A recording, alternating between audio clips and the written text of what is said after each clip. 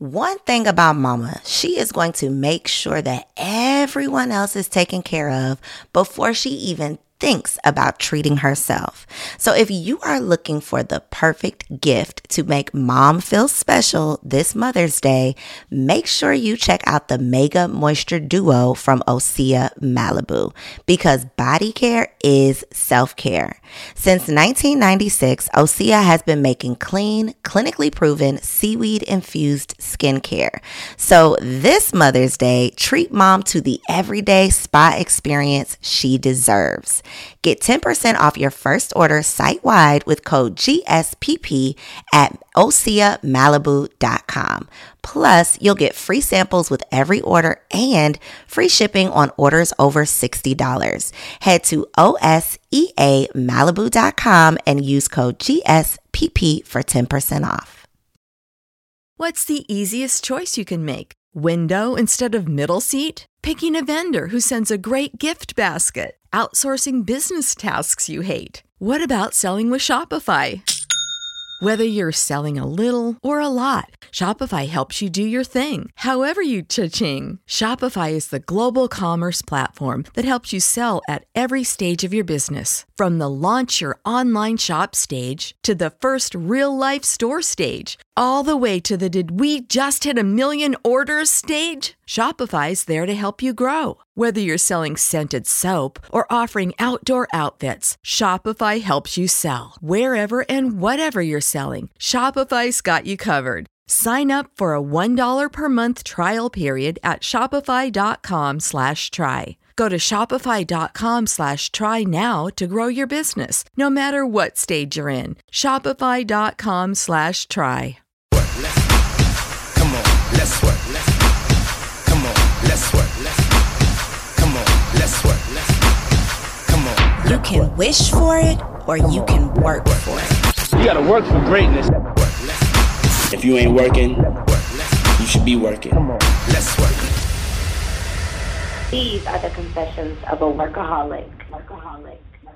Welcome to Confessions of a Workaholic, where we share the success secrets of fearless female entrepreneurs who are obsessed with success. This is your girl, Coriel, and once again, you are in for a treat because we have an amazing, hard-working woman in the building. This episode is brought to you by The Inner Circle, a personal and professional mentoring program for goal-getting women. For more information on how The Inner Circle can support you in your success, visit MajorKeyMentoring.com. So let's get into it. Today, we are talking to Courtney Sanders. She's a coach and speaker and the creator of Think and Grow Chick, a movement where she empowers women to unlock their potential and think and grow into their purpose. Her work has been featured in Forbes, Essence Magazine, and the White House, and I know that she has some major keys to share. So Courtney, are you ready to confess? Absolutely. So I love starting the conversation by asking what your professional background is, because I find it so interesting how our passions tend to lead us away from our profession. So what exactly did you start your career out doing? Yeah, I started my career working for the federal government in finance and banking. So I did a lot with monetary policy, with asset sales, regulating banks. In the day-to-day, it sounds, kind of boring, but it was interesting from a high level because I've always been fascinated about money, how it works, why some people have money, why some people don't, and how our systems in the U.S., just how, money works and how people are taking advantage of it. So I did appreciate getting a kind of behind the scenes glimpse of how money really works in this country. But my day-to-day was, not so exciting. So that's why I didn't leave. I always think, though, that we have to really, really value all of those jobs, all of those experiences, all of those internships, all of those things that may not necessarily align totally with our purpose, but they still were a part of it, right? Because they taught us something. They helped us learn something that was going to help us later on in life. So is there any tools or maybe strategies that you learned in your corporate career that you've actually been able to use in your business? Because I like for women and all of my listeners to really think about all of the skills that they are gaining, working these jobs, and the hours that they're dedicating to their 9 to 5 is not necessarily a waste because it's going to be useful in another way. So what are some of the ways that you've been able to use those corporate years to add value in your business? Yeah, really, I would say my job at the time really helped me a lot with my mindset. So getting that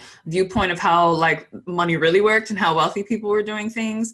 Part of my job involved going into banks and looking at their books and kind of determining what they had on the records. And I was really fascinated to see all these bankers, how they manage their money, and really how banks classify things. And so very simple things like, oh, we look at our house and we're like, oh, I bought a house, which is great. I hope everybody becomes a homeowner and all that. But, most of us use mortgages to get a house. And so in banking, the books, it was always flipped where, the debts that we have to the banks were their assets, but what we put in the bank, so our savings accounts and different things, were their liabilities. And so just something as simple as that is like, the bank considers our debt or our mortgage or our car loan or all these things assets because it was money that was coming into them. And they always made sure that they had tons and tons of revenue streams. So tons of loans on the books. Like they, for us, it's bad to have lots of loans. They, couldn't get loans fast enough because they wanted those revenue sources coming in. And so that was really the first seed to start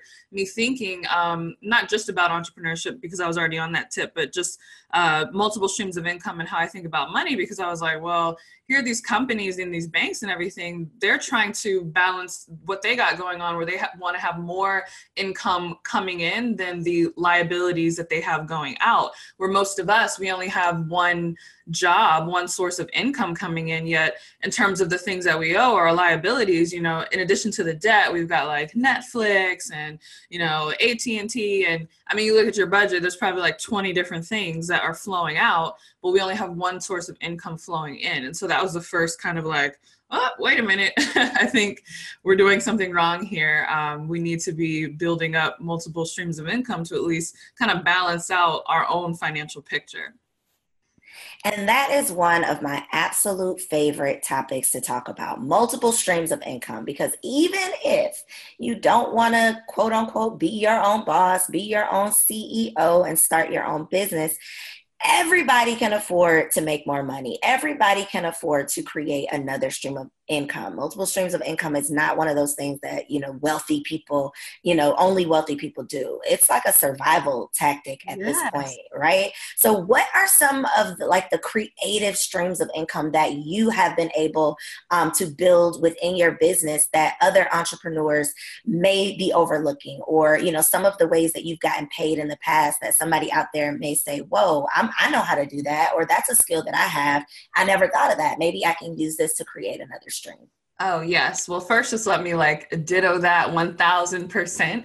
I talk to people all the time who are like, oh, but I really like my job and I don't want to quit my job. And I'm like, then don't. That's awesome. But you still should be creating multiple streams of income on the side. I feel like it's like a lost discussion in personal finance. Like everyone knows they should have a budget and everything, but no one knows that they should also be having multiple streams of income. So it's always, I love meeting other women who think the same way. So amen to that. But in terms of revenue streams, oh my goodness, I was like the hustle queen in college. So let me see, what did I do? Because I was broke in college and I shopped at the thrift stores for all my clothes. And, there's a lot of cute stuff in thrift stores, but I was doing it strictly for necessity.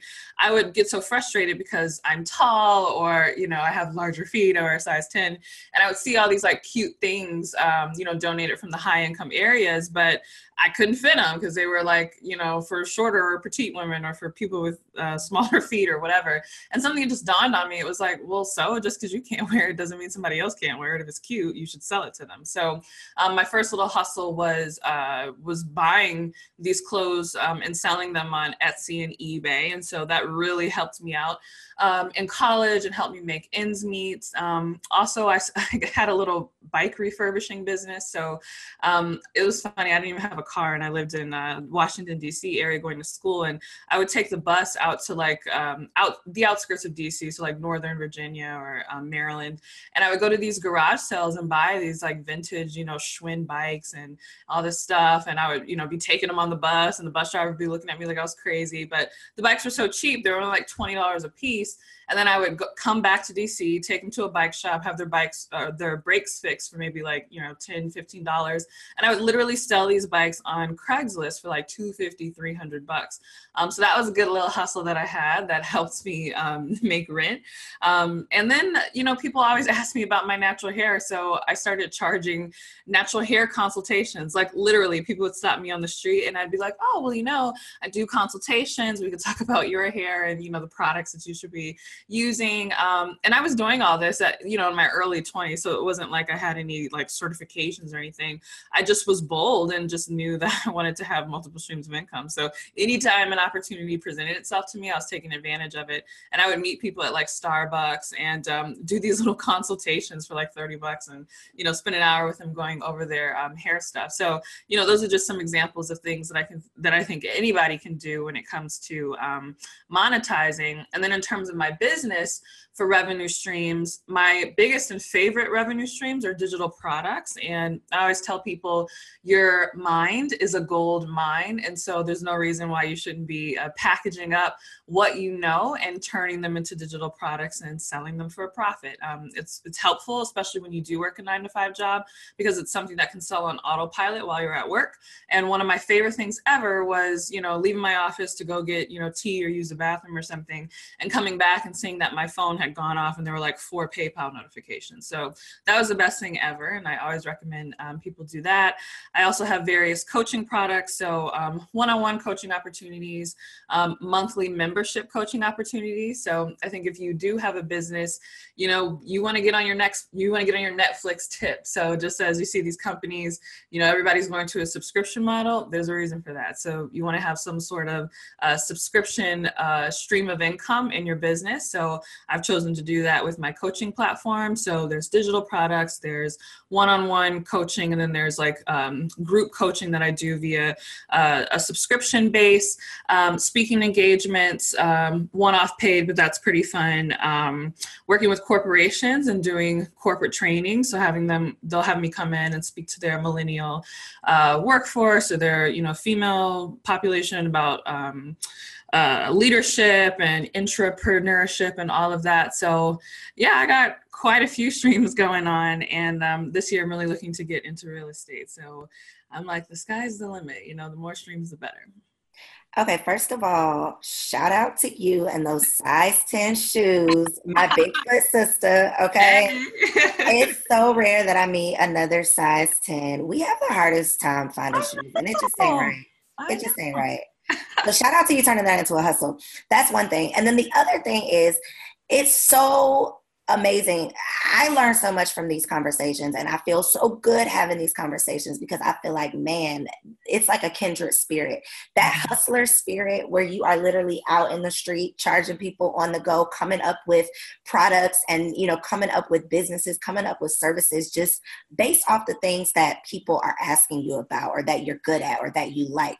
Riding your ass to the outskirts, buying these bikes. It's like people always ask, well, I'm stuck. I can't make money. You don't have a money problem. You have a creativity problem. You have a work ethic problem, because if you need to get your rent paid, you're going to come up with a way to make some coins, right? All you got to do is get creative.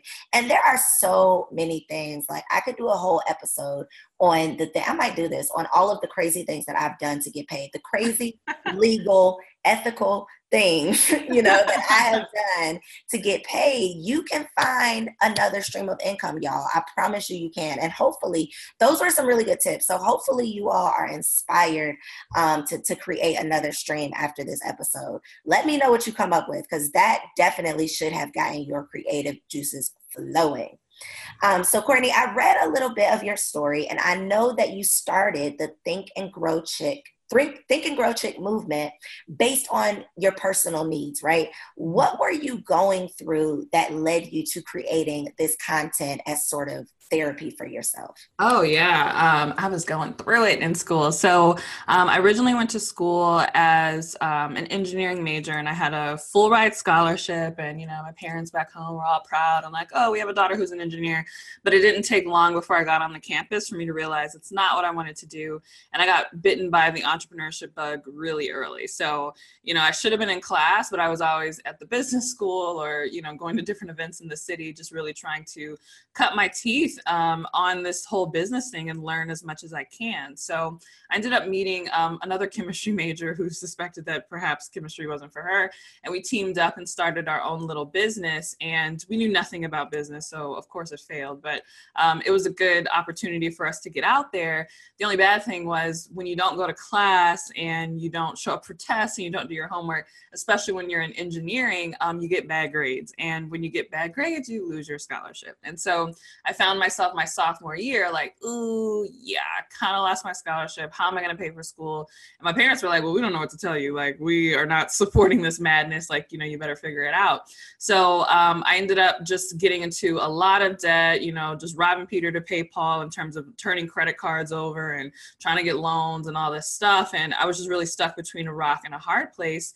And thankfully, someone on the college campus who knew that I was really passionate about entrepreneurship, they threw my name in the hat for this drawing that was happening where this really big women's business conference was looking for female students who were interested in entrepreneurship all around the country to come out to this conference and kind of get the red carpet treatment and meet other big entrepreneurs and companies and just, kind of be in that mix. And so they submitted my name. And even though I didn't have the grades at the time, somehow miraculously I got chosen. And so I got to go out there, and as part of the programming that they had for us, like this kind of, on-site mentorship thing, they had a life coach come and help us do goal setting exercises. And so that was my first exposure to a life coach. I didn't even know what a coach was. I didn't know you could get paid to do that. And the woman, while we were doing our goal setting exercises, kept raving about this book, Think and Grow Rich, and talking about how it changed her life and helped her get through, her and her husband avoid divorce and bankruptcy and, really heavy issues.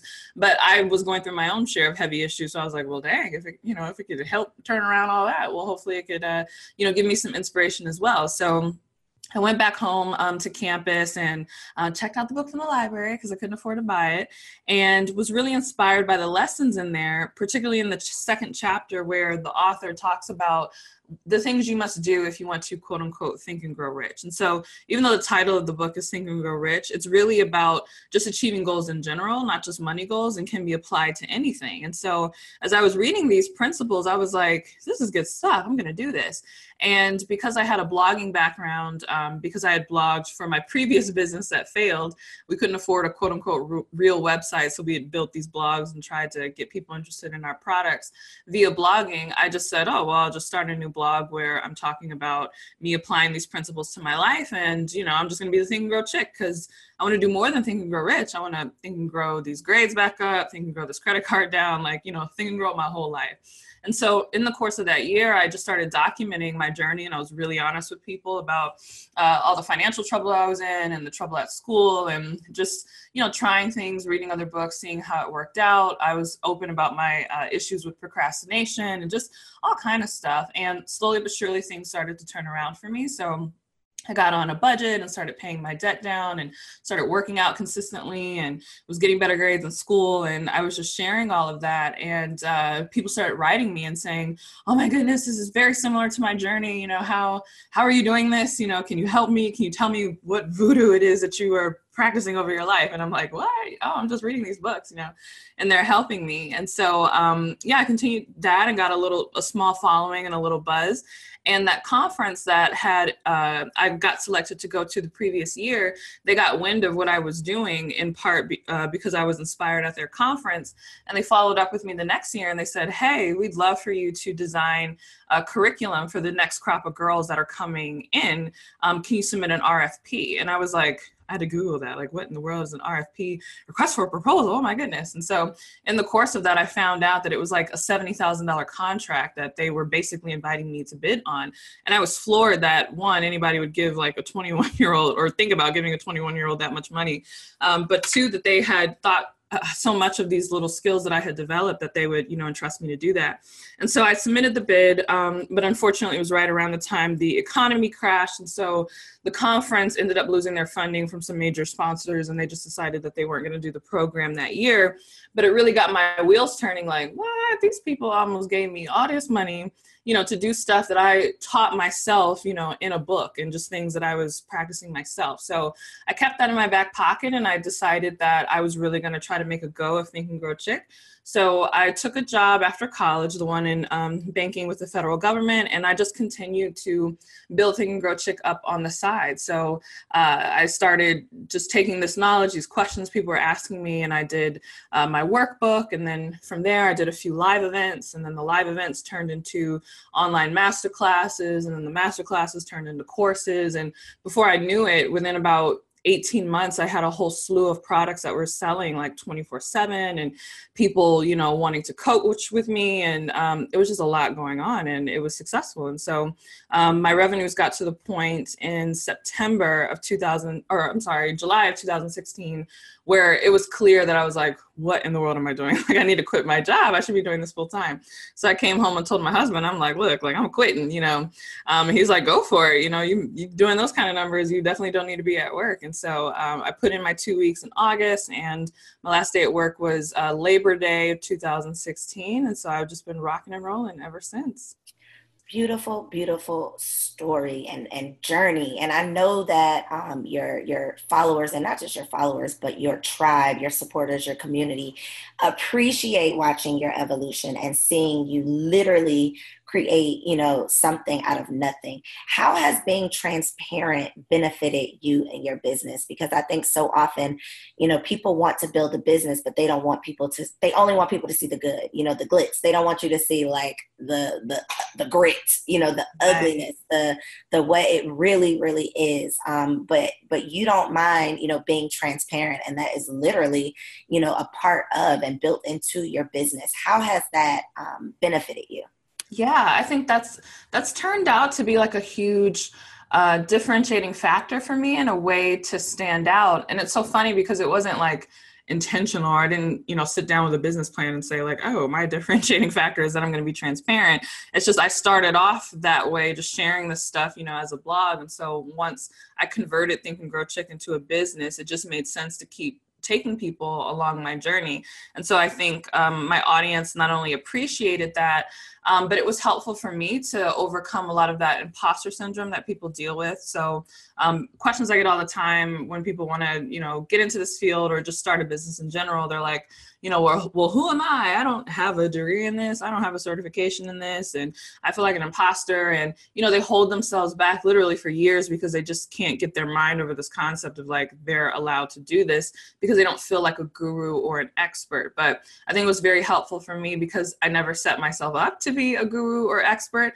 I always say I'm not a guru, I'm a guinea pig. And so that's my brand. And so people don't follow me necessarily because I have all the answers, but they follow me because I'm willing to try things and experiment on myself and, share what's really going on, and then just give back once I found something that works. And so it's taken a lot of pressure off me. I haven't really had to deal with imposter syndrome much. Like, it comes up every once in a while, but I never set myself up to be like, the world's most expert on, this topic. So it's not something that I really have to contend with. So I really would encourage people to, take on a more guinea pig approach. That's interesting. I mean, we live in a very reality TV type culture. So people are already used to kind of wanting to see the behind the scenes of somebody's life and their brand and everything, and use that to your advantage. And then you avoid, wrestling with those questions of, do I know enough, or, am I good enough to be doing this? I love it. So many gems. On your podcast, though, you shared 29 lessons that you learned in achieving your biggest goals before 30. And that's quite a statement in and of itself, like being able to actually accomplish the things, because we are all, year after year creating these vision boards, talking about our goals, saying what we want, but to actually have accomplished them before 30 is something to definitely be proud of. What would you say is like the number one lesson that you learned in achieving those goals? Oh man, the number one lesson, it's one that I have to keep reminding myself, but you can decide like how you want your success to be. I think there was a period of time where I got caught up in when I saw that my business was growing and I really wanted this to be successful, and I wanted to do this like the right way. There's this temptation to follow other people's systems and to learn like the correct way to do this. And, I found myself kind of trying to fit myself into boxes that didn't quite work.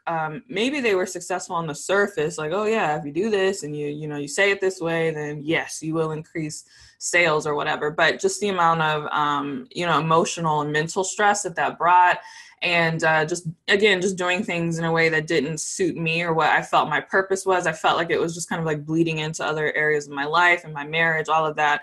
And I just really had to take a step back and be like, you know what, I'm allowed to succeed in the way that I want to succeed. So that's really been a mindset shift for me, and just trusting that, I have enough creativity and I have enough value to offer that I can offer it in my unique way and not worry if it's going to quote unquote work, because, the main thing that I bring to my business is me. And if there's anything that doesn't resonate with me, I don't have to do it. And that was just a really big lesson for me, because I do love learning. I'm a big believer in mentorship. I'm always looking for mentors myself. I love sitting at people's feet and I want to soak it all up. But I think I really had to learn to be discerning in that you don't just want to learn from someone or kind of follow after them just because they have success or even that they have the things that you want, but you really have to ask yourself, do they have the things that you want in the way that you want them? And that was the thing that I wasn't paying attention to before. It was like, yeah, this person, they're running $1 million business and they're doing all this stuff, and maybe it works for them and that's totally fine, but do I want my life to look that way? Do I want to hit my million via that process? Is this compatible with me? And so the answer was no. So now a lot of times if I am seeking information or mentorship or whatever, I factor in not just the external accolades or success that the person has gotten or the process that they're teaching has gotten, but I see, does it resonate with how I want to be in my business and how I want to be as an entrepreneur? Such a great point to make. You have to look beyond, the bank account, but into like the spirit of the person and the energy of the person. Because if you are mimicking or imitating or even being inspired by something that you don't really want to be, imitate, like if you don't want to take on the characteristics of that person, the character of that person, then it's not somebody that you should, be necessarily getting advice from. And I feel like social media it's really changed the way we think. It's changed our perception and how we perceive other people. Mm-hmm. And I think that our culture has transitioned in such a way that we value what people have and not how people are and who people are. And I think that you definitely have to look beyond, just those accomplishments, just those achievements. But like you said, look into the manner in which they are going about, right, doing the things that they're doing. So one complaint that I hear a lot of new business owners make is that they don't have the money to market their business. And because you have a hustler spirit, I know that you have done some creative things to market, your products and your services. But what are some ways that they might be missing the mark with either social media or with email marketing or just with in-person, guerrilla marketing? What are some things that they could be doing that don't necessarily cost them money or a lot of money? There's two major things that I did starting out when I definitely didn't have any money and was trying to build this on the side. And I'm always amazed at how people, overlook this. So most people, when they're first starting out, their audience is very small. Either it's like 0 or, maybe 10 or 100 or 50 or something like that, and they're looking at everybody else and they're like, well, how do I get to 10,000 or 20,000 followers or 5,000 people on my email list or whatever, and they totally discount the people who are giving them their attention, even if it is only 5 or 10 people. And so what I did in the beginning, just because this is just the kind of person I am and I like people, I think people are interesting, and I want to learn more about what people are doing, I would stalk my followers. So if I had 10 followers, I was all up in their business to see what they were doing. And so, people would leave a comment on my blog and I would literally click over and see well, do they have a blog? What's their Instagram profile look like? Are they on YouTube, etc.? And so I just made it my mission where literally I would keep a list of people that constantly, maybe affirmed my work or commented or did different things. And I would follow up with them and I would comment on their blogs as well, or on their Instagram or whatever. And I call this cherry picking the people out of your audience that also have content and things that are going on, and just really following up with them. And so I continued to build relationships with them that way. We would have email exchanges. Sometimes I'd be like, oh, do you want to hop on Skype and have a Skype tea date or something like that, just to get to know who people are. And that did quite a few things for me. So one, it gave people a greater incentive to share my work. So, if I had 10 people in my audience and I was cherry picking 5 of them, well, now those 5 people were routinely retweeting. Every time I did a blog post, they were retweeting it out. Or every time I, posted something on Instagram, they were commenting or reposting or whatever. So I was getting that kind of exponential effect. So, if 5 people share with 5 people, then, 25 people now have eyes on my work where previously they wouldn't have. And so people again dismiss the lower numbers, but when you're first getting started, you do have the freedom and the flexibility to do that. I can't do that now, but doing that back then really built a lot of goodwill with the audience that I had. And so that's how I grew my numbers from 5 to 25 and then, to 125 and, getting it up into the few hundreds. And so once I was there and I had already developed relationships with people, then I started shifting into collaborations, and collaborations still to this day is probably one of the biggest drivers for my business, and it literally costs no money in the beginning. So one of the things that grew my Instagram in the beginning was I actually partnered with someone who was in my audience who was out of Atlanta. And so I was doing my cherry picking thing and I saw her work and her Instagram and I liked her stuff. And we just kept kind of, chatting back and forth and commenting on each other's Instagram posts. And so then I had this idea for an event and I was looking at my stats and it said that the majority of people that followed me online were from Atlanta. And I was like, well, who do I know in Atlanta? Nobody except this girl. And so I didn't know her in real life, but whatever, we had chatted and Skyped and all that. And so I just kind of pitched this idea and I was really enthusiastic about it. And I was like, oh, we could partner and we could do this webinar together and then we could host this event. And she was totally down because she was like, I'm not tech savvy at all. So, you got it. You hook up the webinars and email marketing or whatever, and I'll do what I can on my end to promote not just online, but to promote here in Atlanta too. And so that was my first really successful event where we actually walked away with some money in our pocket, and both of our followings ended up growing as a result. And so since then, I just love partnering with other women, like you said, that I think you have a kindred spirit with, that you really share things with. And it's just grown my audience in such an organic way for free. I'm not paying these people, we just like each other and we partner up and do different things. And it's if you have 1,000 people and they have 1,000 people, both of you walk away somehow with 4,000 people, because again, it's that exponential effect where, their followers are not only following you, but they're telling their friends about you. And so now those people are coming over too. So I would tell people not to dismiss, small beginnings. And there's a lot of advantage in starting small and being able to know, your community members by name. So if you're looking at your audience and you're like, oh, my Instagram is so lame, I only have 100 people following me. Well, would you say the same thing if you were in a room and 100 people, were sitting in the room and you had their undivided attention? No, those are real human beings. They're not followers on social media. So follow up with them, develop relationships with them. They will feel even more compelled to share your work. And then some of them might even really be good collaboration partners. And so you can collaborate with each other, and then you kind of create this exponential growth through both of your brands. So yeah, I just kept collaborating like over and over again. I think all of 2015 was like one collaboration after another. And I looked up and, you know, my Instagram following had grown from maybe like 600 followers to 7,000 or 8,000. My email list had grown from a few hundred to maybe 4,000 or 5,000. So, you know, and that was just in 1 year. And I wasn't even like involved in advertising or paying for things or some of the more complicated marketing tactics that are happening right now. It was just good old fashioned relationship building.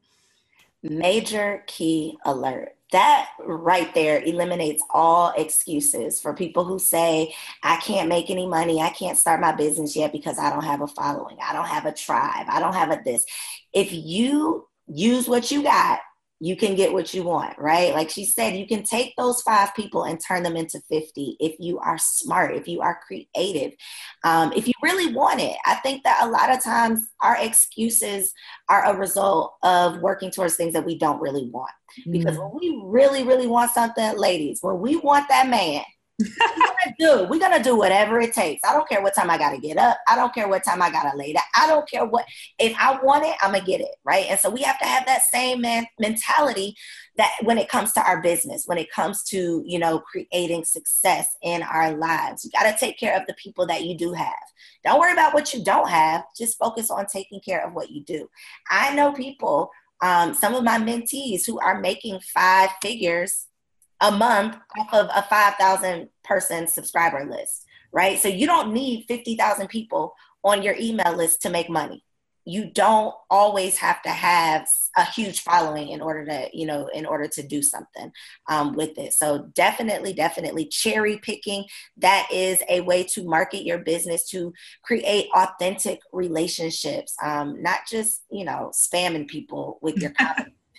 But creating authentic relationships and getting social on social media. I think people undervalue Instagram, right? You better slide in those DMs. I can't tell you how many times I have slid in someone's DMs and that has turned into an interview, you know, a guest on the podcast, me being interviewed on their platforms. It's turned into customers. It's turned into speaking engagements. It's turned into orders. It's turned into real relationships just off of, you know, social media. So you just got to be strategic and intentional. Now, Courtney, I do believe that it takes a village to build a business, to create success. So who makes up your dream team? Like, who are the people that you have in your business, even if they are like contracted people? Like, what are the actual roles that it takes to create success as far as your team? Like your assistant, your graphic designer, your tech person. Who are the people that my audience might need to, you know, have a list going of the people they're going to need to have in place in order to be successful? Oh, yeah, definitely.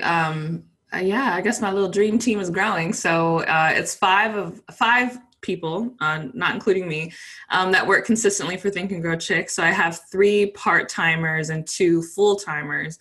And that's been a big help. The first person I ever hired was an overseas VA to do my graphic design and some limited email answering customer service type stuff. And so she's still with me to this day. So I find people, once their business grows, you're going to need help kind of managing those emails. People are, you know, responding back, oh, I bought this thing, you know, I didn't get the download link, or I sent the wrong email address. Can you send it here? Or, you know, whatever. And so if you spend all your time answering all that stuff, then it's going to get crazy. So having someone who can kind of handle that, who can schedule social media for you, that kind of thing.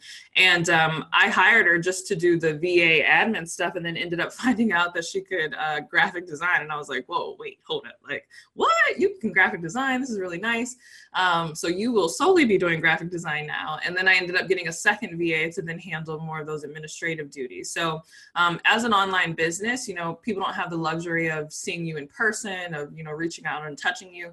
And so I feel like having a really legit looking presence is important. So, I was doing a lot of my graphics myself in the beginning, and they weren't bad, but having, more of a professional or somebody who could do that not only saved time, but I think it really streamlined my branding and just really upped my game, where people felt more comfortable doing business with me because they were like, oh, she's got it together. Her logo and her website and her posts and all that stuff looks really good. So definitely the admin. So I have 2 admins now, and then my in-house graphic designer. And then my second hire was my sales coordinator and assistant coach. Shout out to Indira. Hey, girl. She is phenomenal. So she was actually someone from my community as well. So we talk about cherry picking. I've cherry picked employees literally from my own audience. So again, remember, these people are real people. They have skills, so you definitely should be paying attention. But once I quit my job, I found that I was having difficulty focus on, the vision of the business and creating more products and being out there doing things like this, podcast interviews, because even though I wasn't doing administrative work, there was other sales conversations that I had to have, some coaching work that I felt like didn't have to be done by me, but I was really reluctant to let that go, because I was like, well, this is me. This is the Think and Grow Chick. I'm the Think and Grow Chick. Like, I'm the only person that can do it. And so I started to open my mind, like, well, maybe I could put somebody in that role. How would it go? And so I found Indira in my community. She was just, in my Facebook group, talking about what she does and sales and everything. And so I gave her a test job, and she just like knocked it out the park. And I was like, yo, you want to work for me? Like, come on. So now she handles all of the enrollment for various programs where like my monthly membership or one-on-one coaching, or pretty much anything where someone would need to talk to somebody on the phone. She handles that. She follows up with people. So if there's a customer service issues where the VAs can't handle it, or they need to do something with credit cards or something like that, she's there to do that. And then also, because she has sales and business background, she's able to assist me in a lot of the my coaching platform. So, if I can't always get to questions, or if I'm traveling or something, or, right now I'm pregnant, so if I got to go to the doctors or something like that, it's really great having someone who is knowledgeable, who can, give the same answers basically that I would give, and make sure that my audience is well taken care of. So my sales coordinator and assistant coach. And then next, I have my all-around everything, my director of operations. So that's Kelly. Hey, girl. Hey. And she's like an online business manager. So I think that's probably the more popular term for it. And this is someone who's going to manage your administrative team and more all the operations. So Kelly's not necessarily in the weeds, like answering customer orders or doing that kind of administrative work, but she's more like the brains of the operation, like seeing how everything pieces together, making sure everything runs on time, making sure my calendar is together, making sure like high level requests. So, if the White House emails me, making sure that I'm not missing that, and that they're getting whatever that they need. And just making sure that everything's running like a well-oiled machine. And so she's excellent at her job. And I just feel really, really fortunate that I have her and others in my team. So those are the ones that work directly for me. So 2 administrative assistants, a graphic designer, an online business manager, and a sales coordinator and assistant coach. And then additionally, on my dream team, I have an amazing legal counsel, so an amazing attorney. I think once you get to a certain point in business, it's really important to be protected, and well covered. So she makes sure all my I's are dotted and all my T's are crossed. So she's great. And then I have a accountant and a financial advisor. And I always recommend that people should have both a financial advisor and an accountant. Someone who can not just only do the books, but I find that a financial advisor kind of has a more broader understanding of where you're trying to go with your finances, what your personal goals are, how your business income can relate to your personal income, and just like the things that you're trying to do, whether it's say for your kids' college education, or like I was saying this year, I really want to get into investing in real estate. They can kind of help you make decisions on that. And then your accountant can make sure that, everything is really straight. So yeah, that's my dream team. It's been really awesome. I'm sure, more people will be coming on board in the future, but thus far they keep Think and Grow Chick afloat.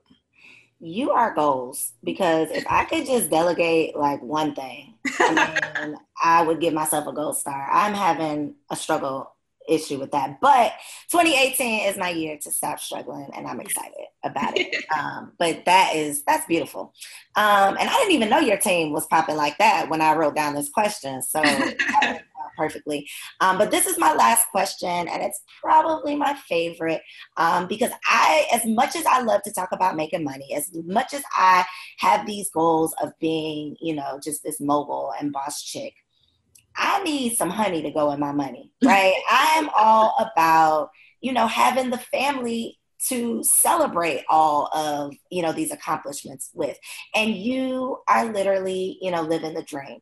So I don't want to ask the question that I always ask of just, do you believe in balance? How do you accomplish, how do you manage it all? But how do you maintain and create this marriage, right? That you are obviously happy to still be in. You're still happy to be in that marriage. You have a baby on the way. What is your biggest piece of advice, I guess, for a woman who may be single, may be in a relationship, but may not necessarily have quote unquote it all?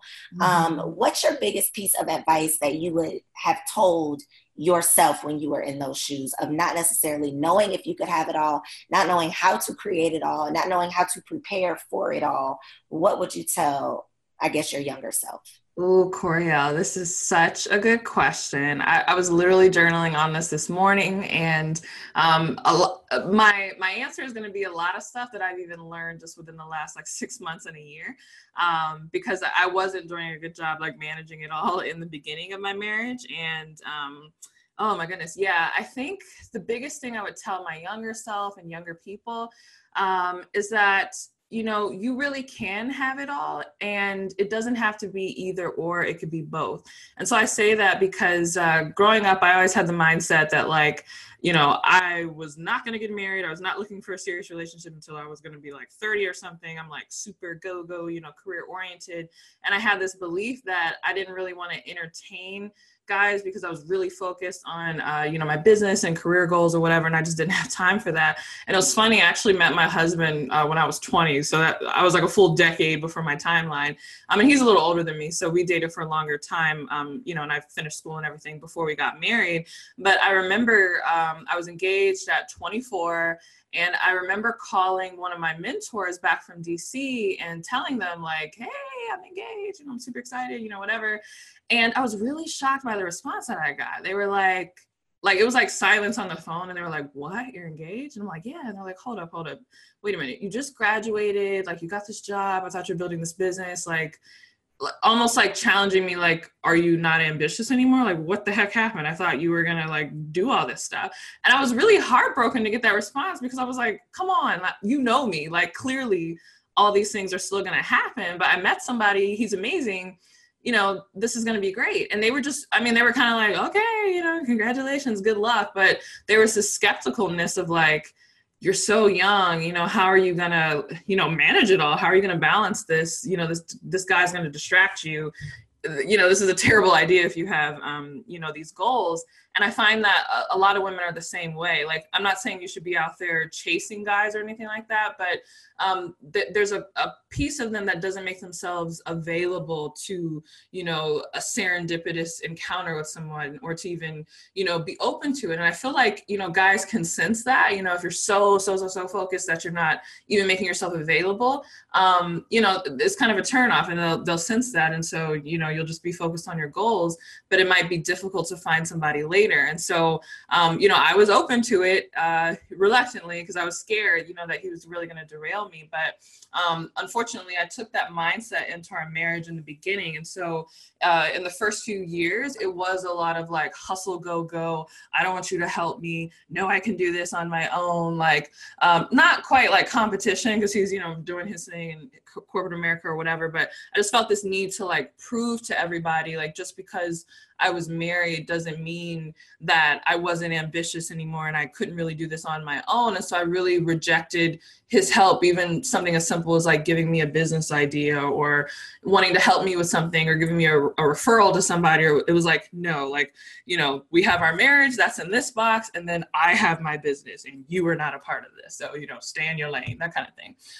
And so it really wasn't until honestly this last year where the previous year I was struggling a lot with this kind of balance thing. I was really nervous about having a kid. I'm like, you know, oh goodness, I already, you know, did the bad thing of getting married, you know, so early when I still have my career goals. Like, heaven forbid I bring a child into this mix, like then, you know, I'll be really jacked up. So I was really nervous about that and putting things off. But the more I started to kind of soften and allow my husband to be, you know, a player in my business. Like, I'm still the CEO. I come up with ideas or whatever, but sometimes he has really great ideas. Even this microphone that I'm talking to you on, like one day he bought this Yeti for me because he was like, oh, I was listening to one of your podcasts on the way to work the other day and your microphone was horrible. So, you know, I got you this mic. And I'm like, oh, babe, thanks. That's so sweet. And so, you know, he does really nice things. He has an MBA too, you know, he wants to contribute.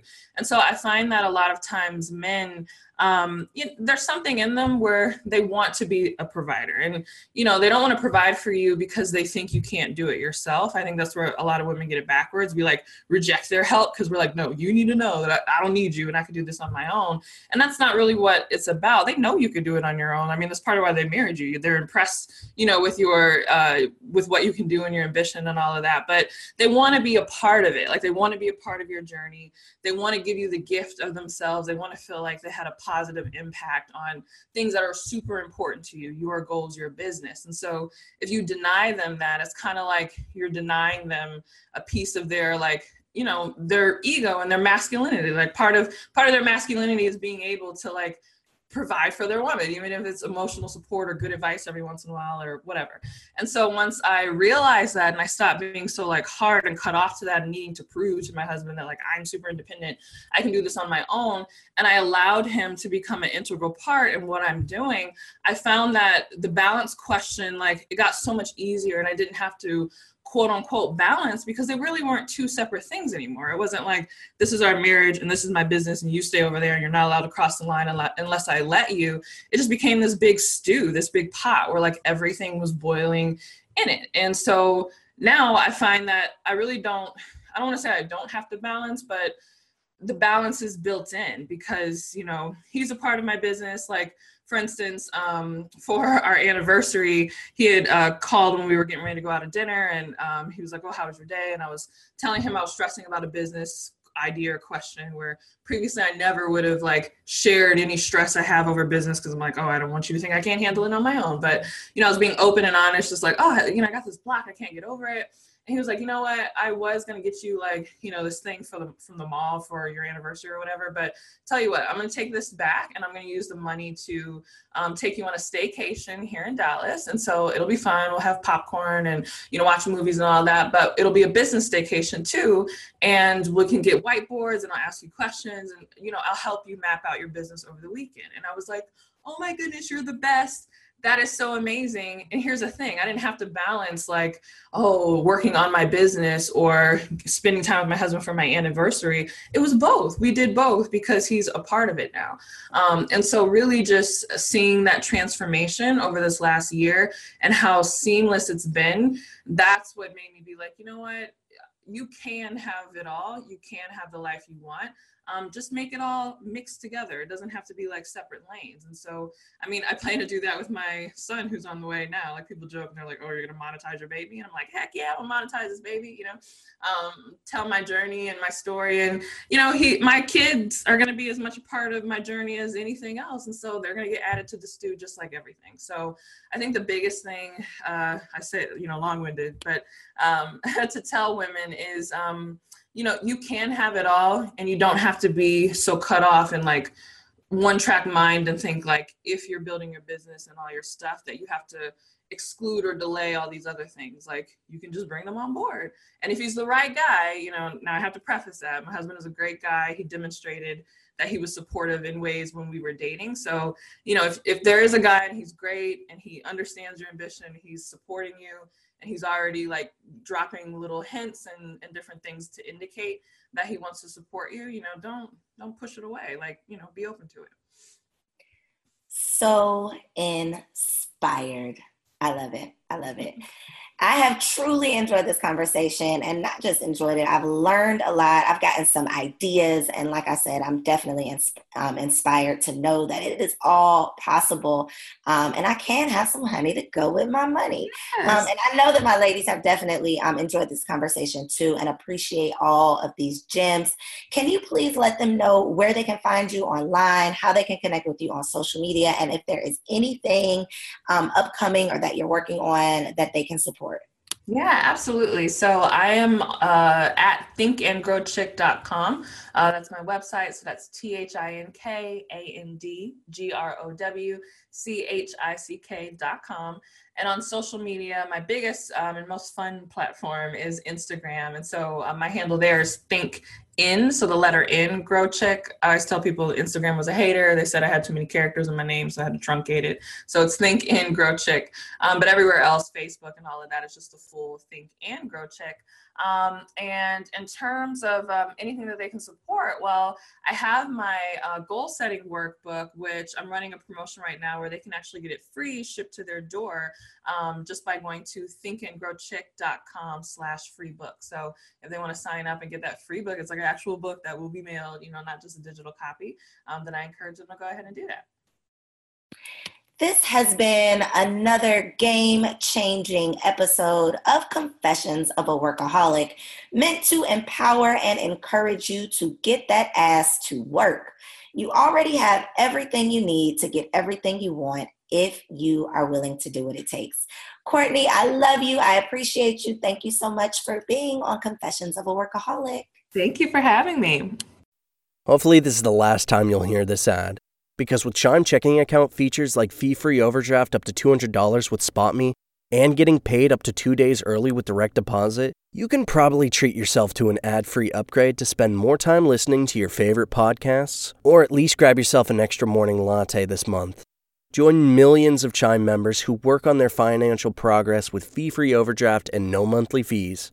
When you find new ways to save, you can reach your financial goals easier and still have the occasional treat. Take more control of your finances and say goodbye to monthly fees. Open your account in minutes at chime.com/goals24. That's chime.com/goals24. Chime. Feels like progress. Banking services and debit card provided by Bancorp Bank N.A. or Stride Bank N.A. Members FDIC. SpotMe eligibility requirements and overdraft limits apply. Terms and conditions apply. Go to chime.com/disclosures for details.